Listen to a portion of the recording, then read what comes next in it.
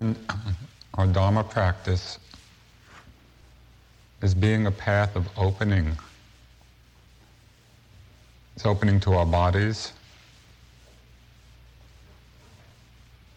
opening to the flow of energy, of sensation, opening to the senses. You've probably experienced a refinement of sense perception as the mind becomes more clear, less distracted. There's an increasing intensity and clarity through our sense doors. We open to our emotions, to our thoughts.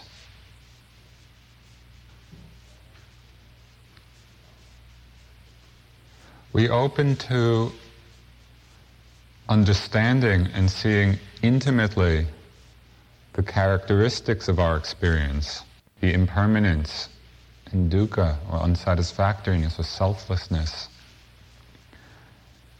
And through the repeated observation of what it is that's happening,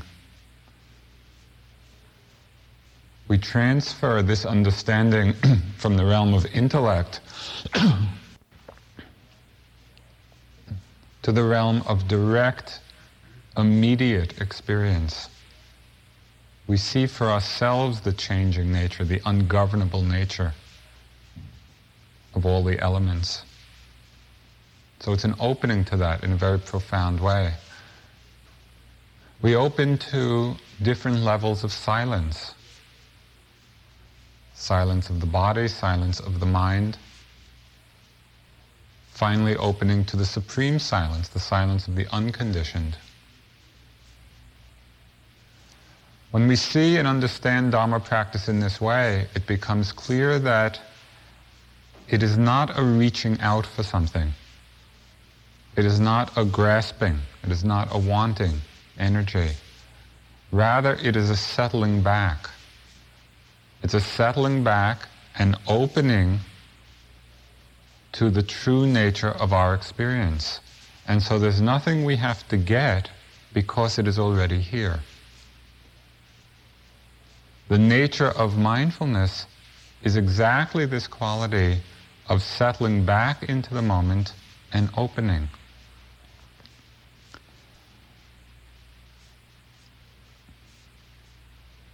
It sounds so very easy. Just settle back and open up. What makes it so difficult is that there is a very deeply conditioned factor in our mind which functions in such a way as to keep us closed.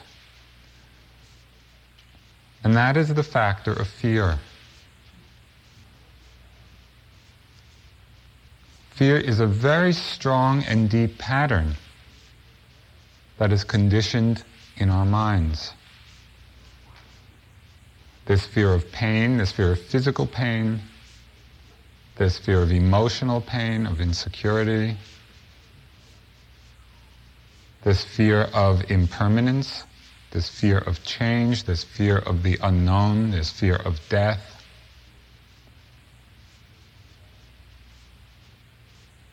And these fears limit us. They limit our ability to open to what is true.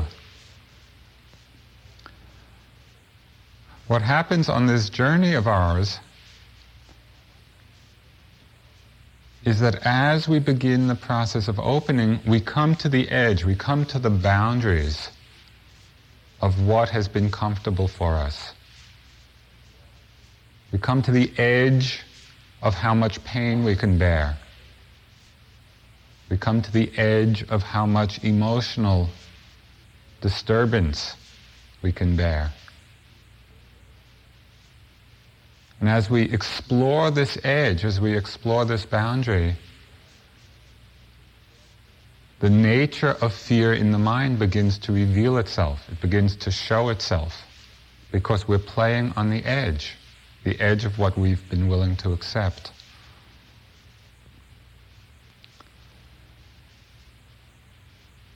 So as we practice and as we look and observe and come to this edge, come to this boundary, we see that fear and understanding fear becomes an essential and integral part of our Dharma practice, of our understanding.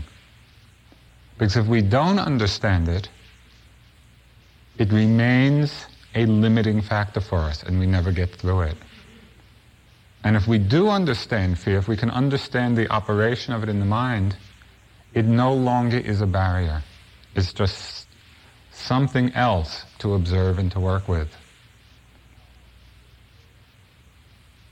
And it's coming to the understanding that through the power of mindfulness, when the mindfulness is established, everything is workable. We don't have to push anything outside of our awareness.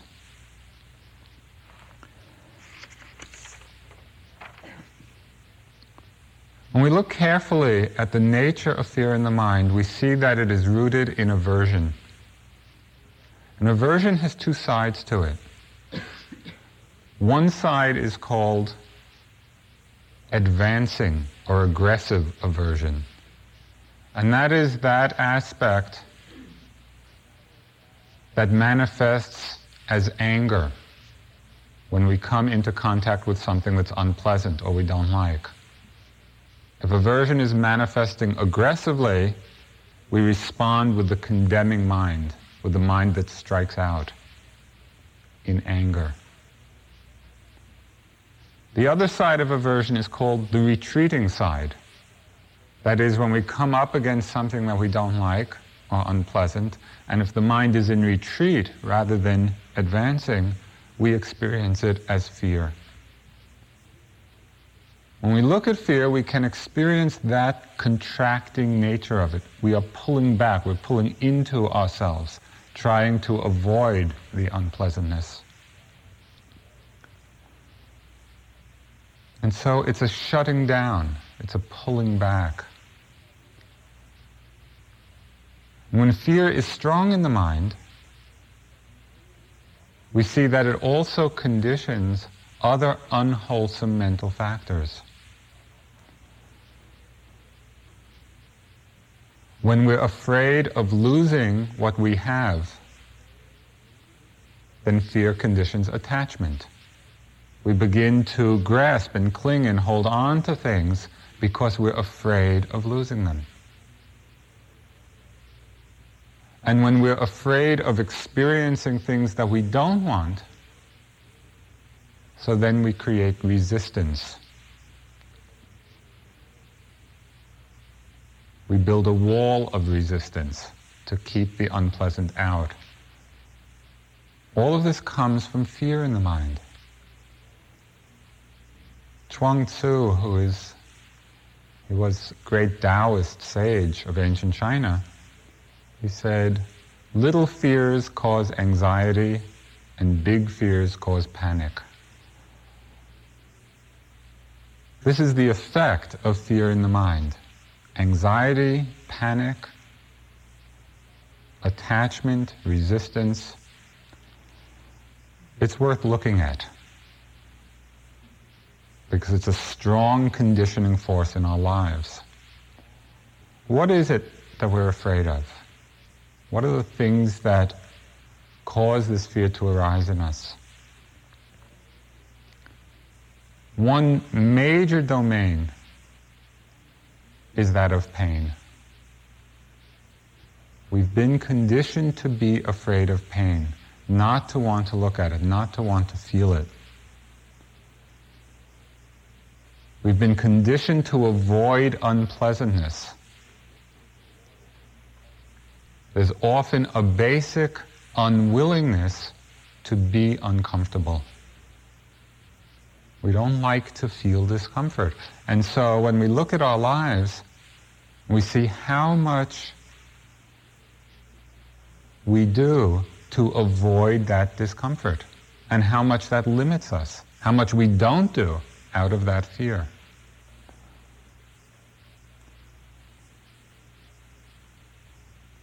Can begin to see it here in the retreat, in the practice.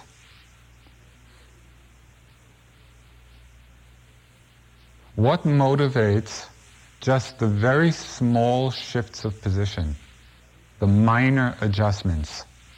Even in the course of one sitting where we think we're pretty still, how many small, tiny movements do we make?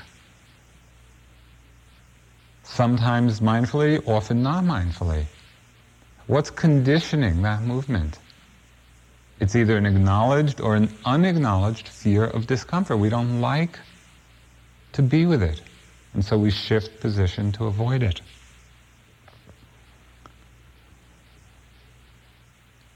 Sitting without moving, really taking that strong resolve, let me sit absolutely motionless and see what happens. There's a tremendous power in that, because then we're not being run by our fear, or even subtle fear. Fear of discomfort has to do with a lot of our fear about being sleepy. We don't like to be sleepy. We don't like that feeling of being tired. So how often at night you may be wide awake, or moderately awake, or a little awake, and the thought will come, well, I better go to sleep so I'm not tired tomorrow.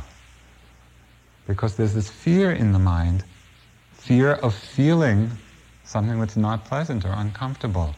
And so we limit ourselves. We pull back.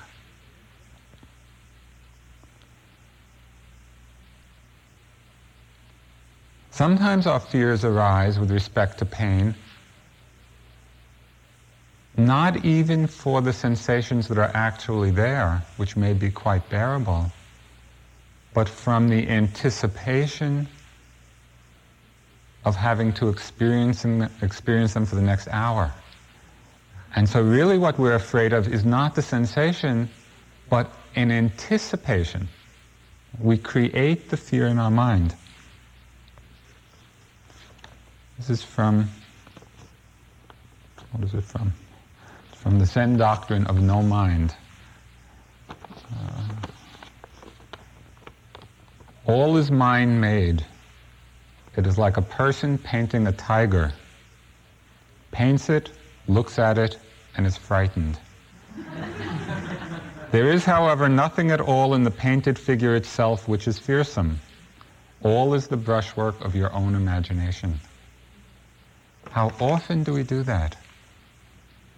We create tigers in our mind. We paint pictures of tigers and then get afraid and then pull back. So it's helpful to see that, to understand, and to see another possibility. Working with physical pain is a wonderful object, in the practice, if we can learn to work with it without so much fear. It's a very strong object. When the pain is there, the mind is not wandering very much. Right? It's a compelling object of our attention, and so the samadhi, the concentration, can get very, very deep with it.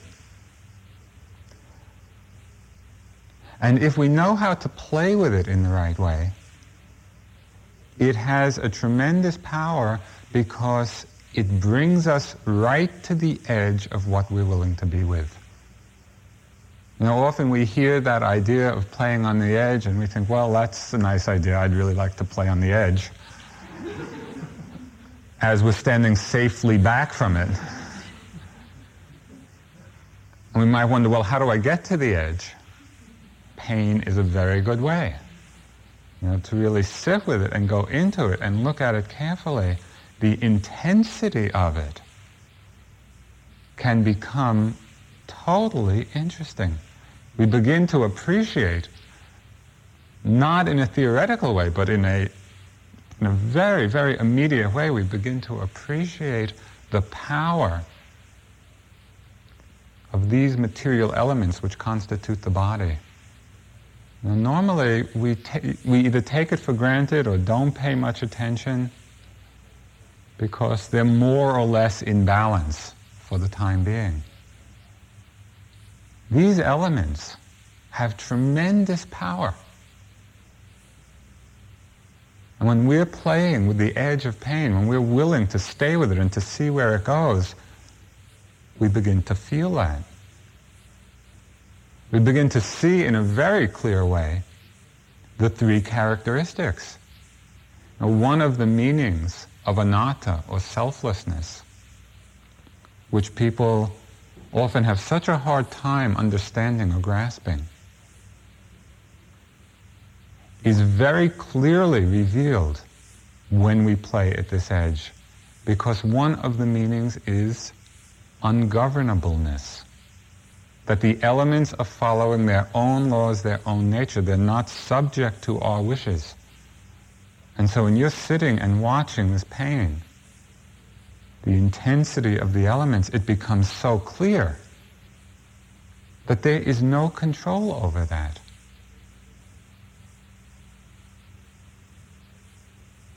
So we see that very directly. The insight matures in a very easy way then.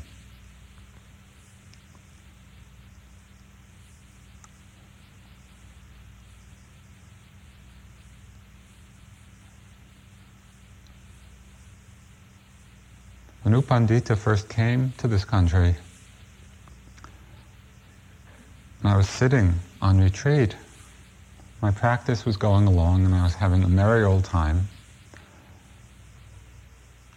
And one day, about 3 weeks or a month before the end, he said, I want you to sit until the pain comes and then sit through it. I thought, that sounds like fun. So I sat, and the concentration was pretty good, so I was sitting quite a while, and then the pain came. And I'm watching and watching and watching, and it's getting more and more intense. It's becoming excruciating. It's becoming unbearable. And just watching it, and really getting to an understanding, what does unbearable pain mean? What does it mean that something is unbearable? Can we play right at that line?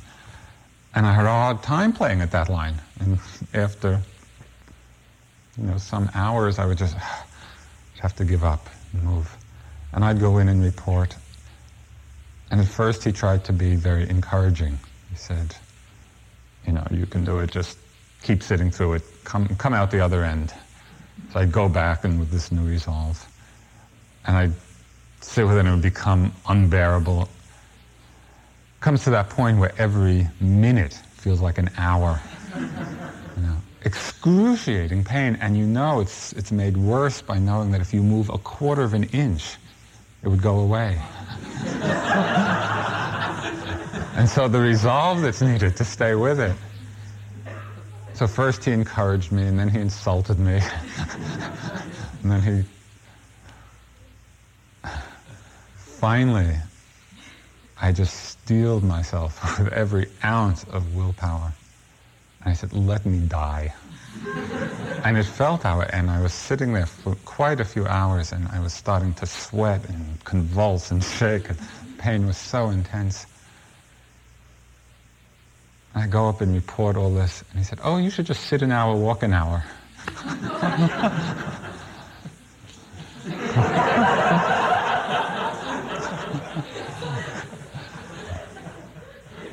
It was very instructive, extremely instructive, just to be willing to explore what that edge is.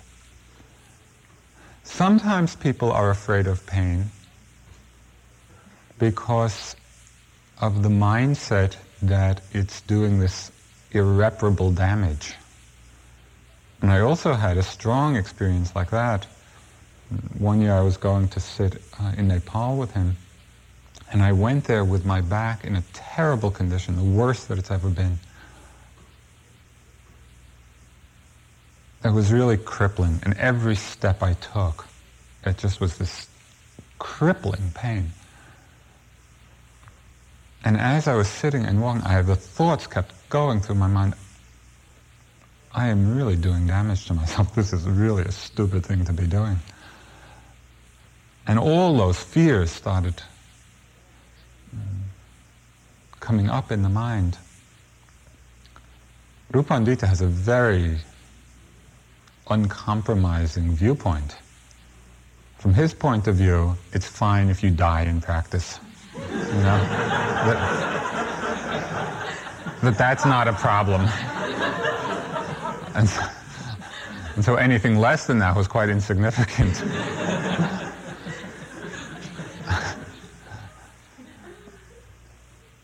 And so it kind of inspired me to try to hang in there and just be with it.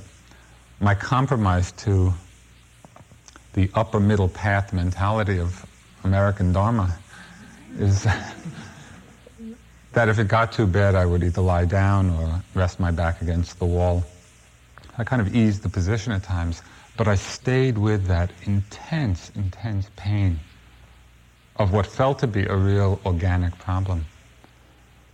And it took about 3 weeks of going through that, and it was amazing. At the end of that time, the whole condition disappeared. My back was fine. And it was just another good lesson in the amazing power of the mind when we're willing to stay with the discomfort. And willing just to be with it, to go through with it, even if we have to ease our position at times, but not to back off. There are many stories of people actually going through these deep healing crises in meditation of very organic diseases, of tumors and TB and cancer. And in the course of their practice, all of that comes up, and often in terms of excruciating pain. And if there's enough faith and enough confidence in the mind and in the practice to stay with it, many, many times there's actually a healing that takes place. And so it's worth just exploring that domain, even if we're not quite at the point of being ready to die in practice, although I hope we'll practice when we're dying, which will certainly happen to all of us. To look carefully, to work with the fear that comes up in the mind, to see the fear, and see if we can stay with it, because there's a tremendous amount to learn. There's fear of pain, physical pain. Another deep fear is fear of psychological pain, fear of insecurity, psychological insecurity. And this is common in our world of interpersonal relationships. We don't like the feeling of being insecure. We're afraid of not being liked by other people, or not being accepted, or not being loved, or not being respected. And this fear of insecurity conditions a whole string of different kinds of behavior and patterns that become a source of suffering for us. And they're all based on this fear.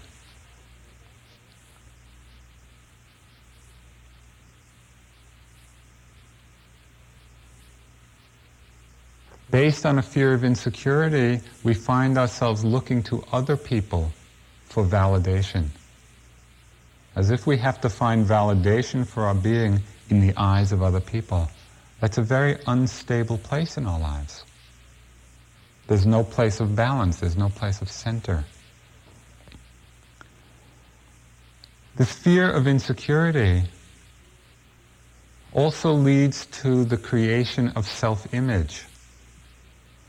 We create a self-image for ourselves that we feel is acceptable, that other people will like, that other people will relate to.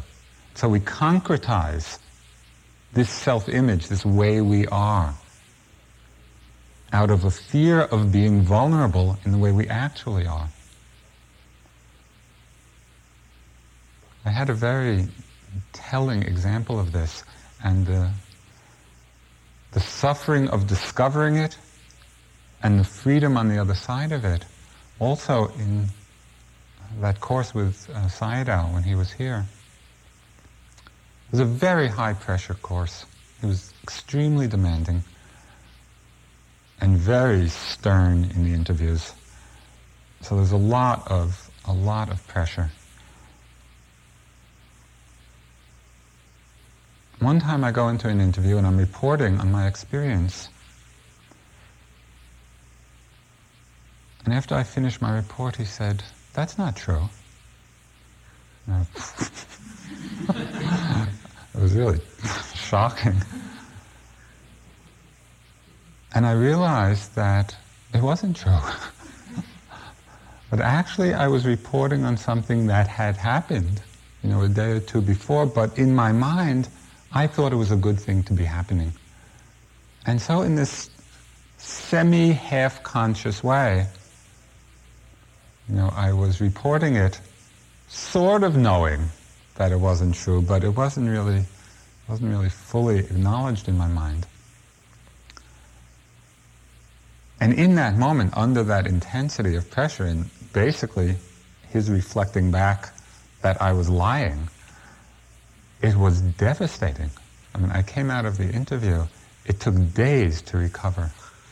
I was really terribly shaken because I had been going under the assumption that not only that I was a basically honest person, but certainly in this course of spiritual practice I was being honest.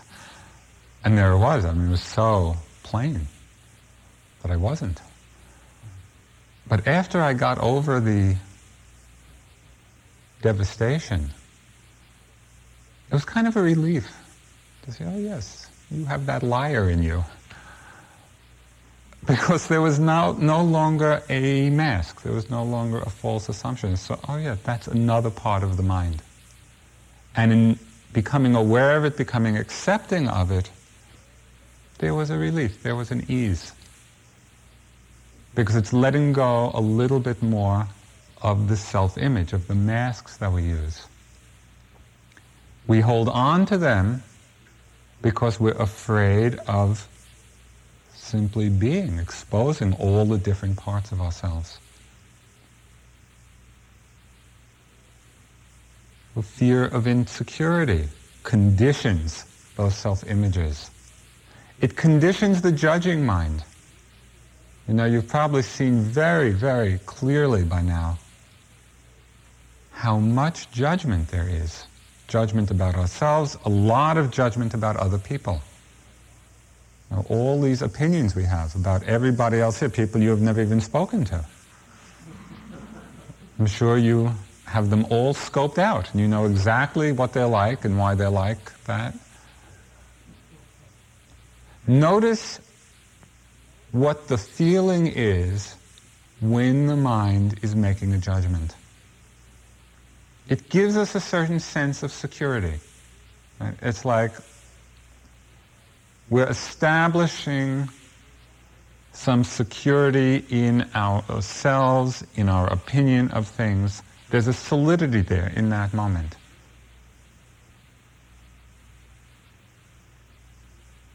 And so fear of insecurity, fear of not being solid, fear of being vulnerable, fuels that kind of comparing mind and judging mind.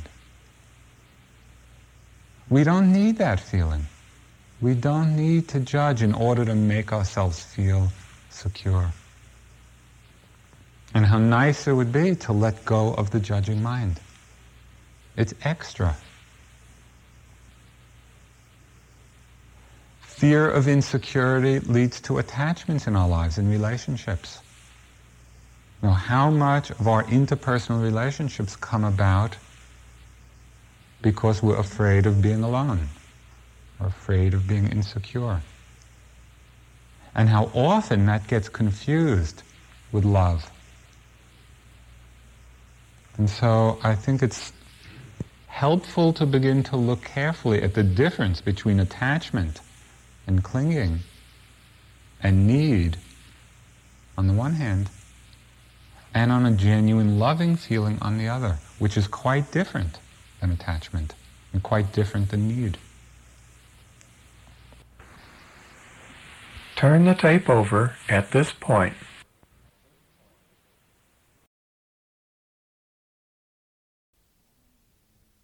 and on a genuine loving feeling on the other, which is quite different than attachment and quite different than need.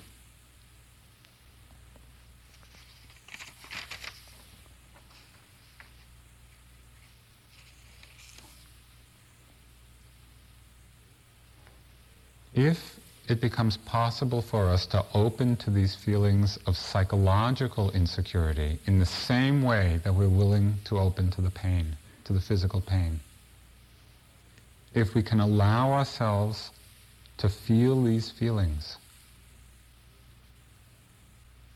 Now sometimes just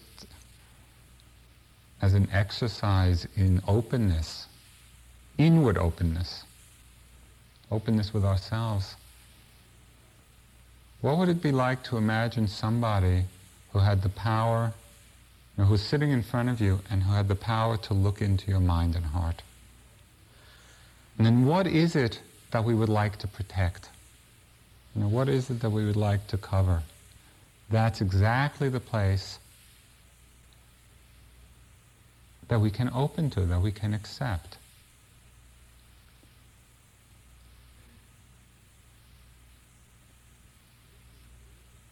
If we can do this, then we no longer need to lead defensive lives. We no longer need to protect ourselves from these feelings of vulnerability or of openness. Vimala Thakur is a woman from India who's a wonderful teacher of awareness, and living awareness. She was an early student and friend of Krishnamurti. And in the beginning, Krishnamurti encouraged her to teach, to go out and begin teaching, and she didn't want to. And he chided her by saying, the reason you don't want to begin teaching is because you're afraid to make mistakes. There's no need to be afraid to make mistakes, because we all do. And it's that willingness to open, to act, to go forward, in spite of the fears, in spite of the uncertainties.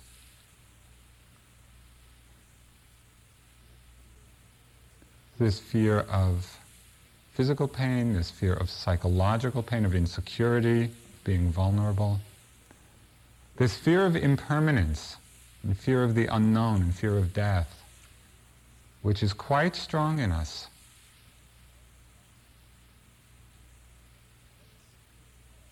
What is the fear of death? Why is that so deeply conditioned and so pervasive among us?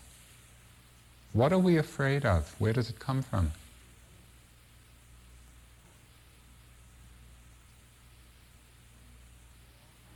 When there's a strong identification with this mind and body as being self, as being I, then we become afraid of experiencing the momentariness of phenomena. We become afraid of experiencing change, particularly at the time of death, the big change. But all it is a moment of change, just like all the other moments. When we see clearly this process of mind and body, of consciousness and object, arising and dissolving every moment, when we're actually tuning into the momentary dissolution of phenomena, we see that that is the nature of things. And at first, and in a meditative way as well, as we see this dissolution, the dissolution in every single moment, that there is no place that is secure, there is no place that is reliable, not in the body, not in the mind, not in the world, because everything is dissolving, and dissolving continually. Initially, both if we think about it, but also in the direct experience of meditation, there might come fear in the mind, because we're not accustomed to that. The beauty of the practice and the power of it is that through our awareness, through the mindfulness of that aspect of the process, we become the process of change rather than being apart from it, observing it. If we're holding ourselves back, observing it, then we're still holding on, we're still identifying, and so there is still fear. When we become the process of change, there is no separation from it. At that time, there is no fear in the mind. There is no fear of change, there is no fear of death.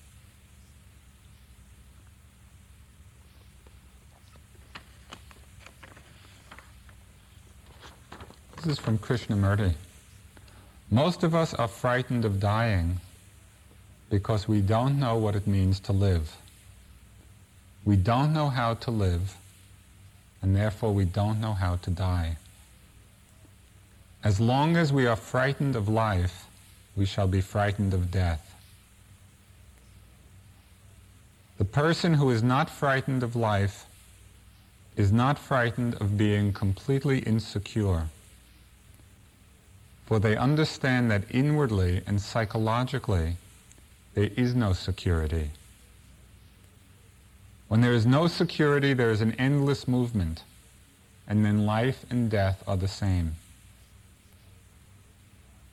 The person who lives without conflict, who lives with beauty and love, is not frightened of death. If you die to everything you know, including your family, your memory, everything you have felt, then death is a purification, a rejuvenating process. To find out actually what takes place when you die, you must die. You must die not physically but psychologically, inwardly. Die to the things you have cherished and to the things you are bitter about. If you have died to one of your pleasures, the smallest or the greatest, naturally, without enforcement or argument, then you will know what it means to die. To die is to have a mind that is completely empty of itself, empty of its daily longings, pleasures, and agonies. When there is death, there is something totally new. Freedom from the known is death, and then you are living. That is a beautiful description of our practice. Dying in each moment, dying to each moment, not holding on. When we try to recreate a past experience, which we do so often in our practice, when our mind is judging or comparing this sitting to the last sitting, whenever we try to recreate an experience, it is like dragging a corpse around. The past experience is dead and gone and finished. There is constant death and rebirth. And our practice is to keep us at that edge where there is freedom from the known, because we don't know what will arise in the next moment.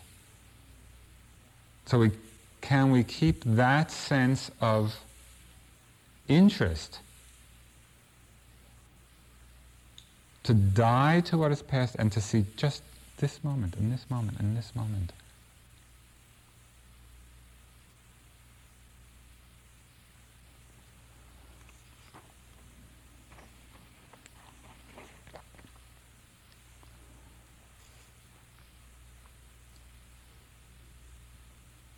So how do we do this? How do we work with these fears? Because they're there. We have fear of pain, and we have fear of insecurity, and we have fear of change and death. How do we work with the fear itself when it arises? One thing that I think is quite important is to have a healthy respect for it. Because it's not a superficial conditioning. It's not enough just to intellectually consider the nature of fear. This is a powerful motive force in the mind. And so we have to respect the power of it, respect the conditioning of it. So the first step in working with the fear is to recognize it as it arises. To see that it is okay to feel fear, that fear becomes the object of our attention. Can we open to it? Feeling the sensations of it, seeing the thoughts around it, seeing the images. A basic attitude of soft acceptance. It's okay. It's okay to feel fear. One time I was working with a lot of fear in my practice, and I was noting fear, fear, fear, fear, fear, and it just felt locked in. It went on for a few days like this. About the third day, I was walking outside, and the fear was still so strong in the mind, and something just clicked. I said, "It's okay. Let the fear be here for the rest of my life. It's okay." In that moment of a real acceptance of it, in that moment, the whole thing vanished. And it was such a clear lesson once again in how even subtle resistance to what's present feeds it. And so our acceptance of fear has to be genuine, that it's really okay to feel it, because that creates the space for some movement. An image that I think conveys the proper attitude of mind with respect to fear is how we would be with a frightened child. If there were a child that were frightened, how would we be relating to that child? Probably we would be very supportive, be present, be loving. We wouldn't be condemning the fear. We wouldn't be saying, "Oh, you shouldn't be having that." And also not feeding the fear. "Yeah, you really should be afraid." Right? It's like, with a child we have that perspective of just being present and being caring and being loving without wallowing in the emotion. In exactly the same way can we relate to our own fear in that way. So there's an acceptance, there's an openness. We don't identify or wallow in it, and we don't condemn it. We don't try to push it away.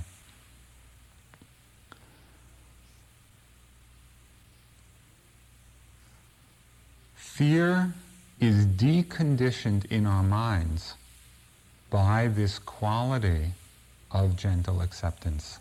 The fear is there. It's going to come up. We start playing at various edges, whether it's sitting, a long time and working with the pain or with our emotions. The fear is going to come up. It is deconditioned as a power in our minds through the power of mindfulness, where we just see it, we note it, we accept it, and it begins to weaken. A couple of years ago, I was on a rafting trip in Idaho. And it was the first long one I had been with medium intensity white water. And I did not know much about rivers. And along with the boats that the guides were rowing, they had these, what they call little Tahitis. They're inflatable kayaks, which basically are big bathroom toys, but you sit and you paddle. And I'm in one of these with someone else, and we're going down the river, and we're beginning to go through some rapids, and all of a sudden, there's something which is called a hole in a river. I didn't know that rivers had holes in them, but they do.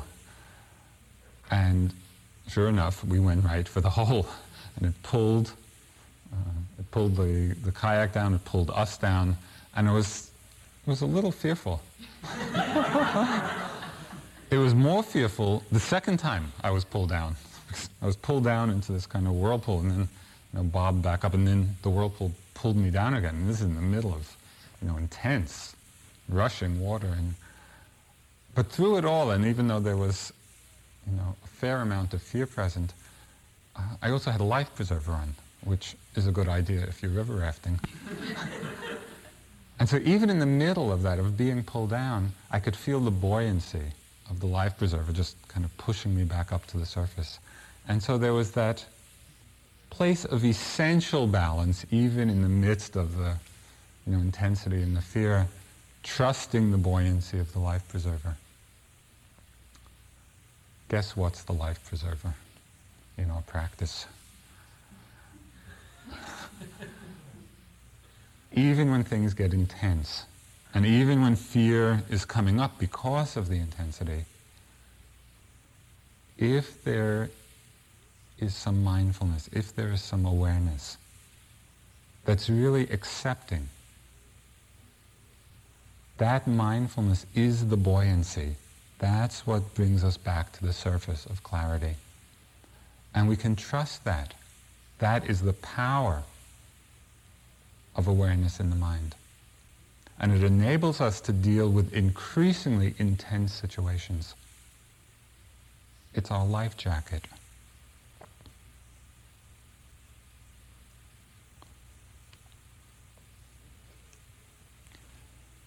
So that's the first way of dealing with fear. Really looking at the fear itself, making it the object of attention so that we are no longer afraid of fear, that we're willing to be with that. Second way of working with fear is to take a measure of the situation. Now, to really look carefully at what the situation is. Sometimes a timely retreat is in order. Something happens and fear arises, and stepping back is a good idea. At other times, in other situations, it really becomes an opportunity for some heroic courage, heroic effort. That even in spite of the fear, we arouse that quality of going ahead and doing the action. Let me see what this is about. Let me experience this. Can I sit for 2 hours without moving? Just let me see. 3 hours, 5 hours. Just to see what's going to happen. It's not always appropriate to do that, but sometimes it is. And so not to let fear be the conditioning factor, but rather let our own discriminating wisdom be the discriminating factor.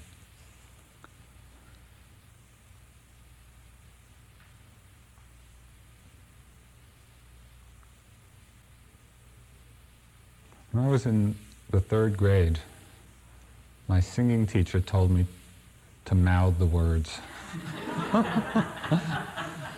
And that was the end of a glorious career. It had a horrible effect on me. And really conditioned this great inhibition and fear about singing. And so after many years of intensive spiritual practice, I was teaching at Naropa one summer, and I saw, it was in the brochure, a course description of this course called The Natural Voice. It was kind of a new age singing class. Okay, this is for me. I'm going to really work through this fear about singing. So I go to class, and the first few times were quite a lot of fun. Because there were a lot of group exercise, and we were doing all these things, and I was jumping in and participating. One day the teacher was sick, and we had a substitute teacher. And there was a woman who was teaching Balkan folk singing.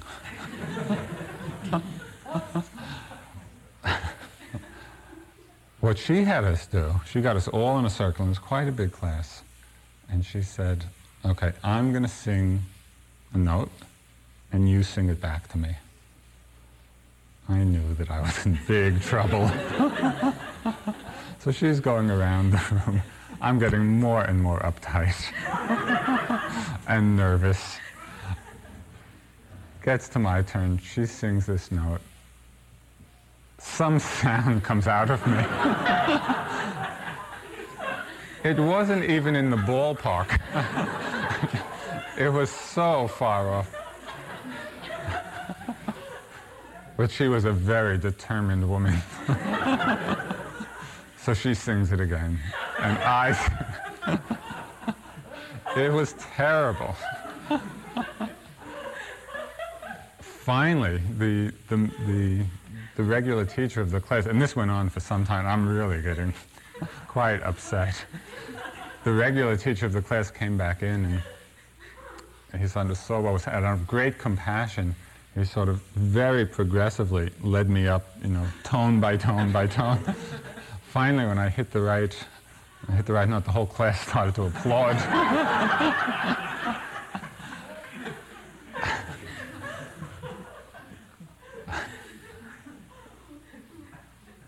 The reason I tell this story is that even though it was somewhat humiliating and embarrassing,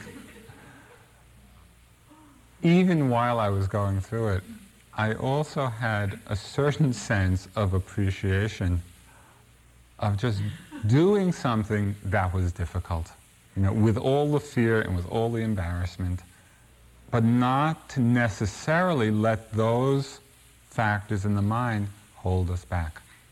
That we can move forward with them right there, and that gives just a greater sense of freedom in our lives. We can explore those areas where we feel limited or inhibited. We can do that in our practice. Work with pain. Just some time, and again, take a discriminating look at the balance in your mind, the strength of your mind, the power of your confidence, and all these things have to be measured. But if you feel that there actually is a way of working skillfully, just go into it, see what happens. Be with the intensity of it. It creates a very powerful energy. Work with sleep. How much sleep is actually needed? Play the edge in various ways. How much food is actually needed? So many times, I would be sitting just in the early times of my practice, and it would just be those wonderful sittings, where everything is clear and the body's light, and it feels like one's going to get enlightened any moment. And then the tea bell would ring. And this huge conflict. Do I sit here and get enlightened, or do I go for my banana? And how many times did I go for the banana?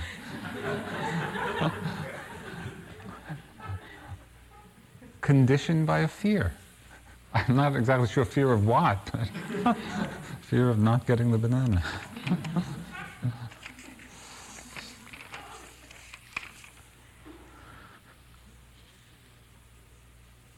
Okay, so to work with the edges, to really experiment and play, not to hold back. The last way that I want to mention of working with fear is really by cultivating some other qualities in the mind, which serve as the counterbalance or the antidote to fear, which are the qualities of love, loving kindness, and trust. Because when these are present in a deep way, then they diminish the power of fear in our mind. When we take the three refuges in the Buddha, Dharma, Sangha, and when we understand it, we are really cultivating a wonderful sense of trust. When we take refuge in the Buddha, we are taking refuge, we are trusting in our Buddha nature. I want to read something from the Dalai Lama. Actually, a couple of things. This question actually was asked to him while he was giving a talk here at IMS. This was quite a few years ago. The question was, I do not feel worthwhile as a person. How can I work on this as a beginning meditation student? He said, you should not be discouraged. Your feeling I am of no value is wrong, absolutely wrong. You are deceiving yourself. And I thought that was a very direct and powerful statement which reflected the understanding that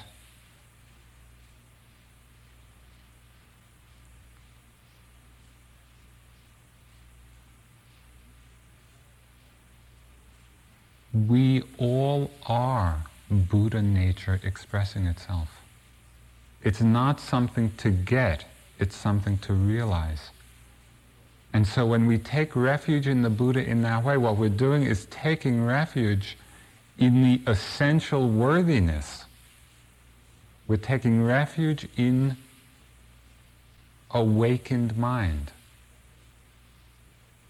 which is all of us.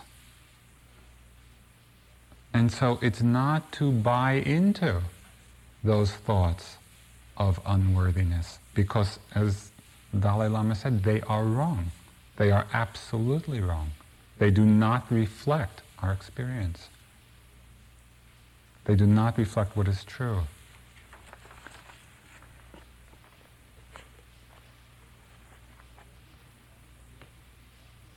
When we take refuge in the Dharma, we are taking refuge in the actuality of the moment.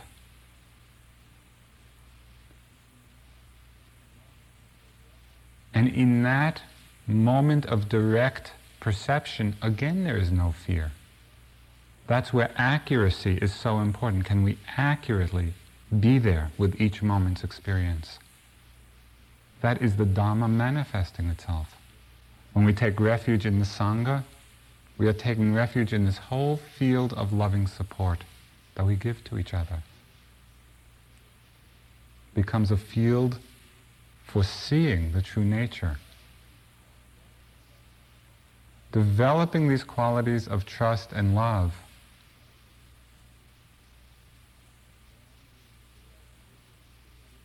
along with the direct looking at the fear, playing at our edge, going through at that which limits us. All of this makes the working with fear this intrinsic part of what we're doing. Becomes a very liberating part of our practice.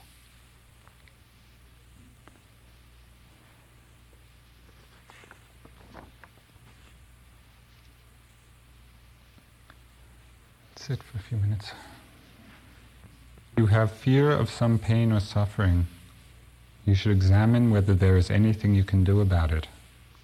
If you can, there is no need to worry about it. If you cannot do anything, then there is also no need to worry. Another technique is to investigate who is becoming afraid. Examine the nature of yourself. Where is this I? Who is I? What is the nature of I? Is there an I beside the physical body and consciousness? When you have fear, you can think, others have fear similar to this. May I take to myself all of their fears? Even though you are opening yourself to greater suffering, taking greater suffering to yourself, your fear lessens.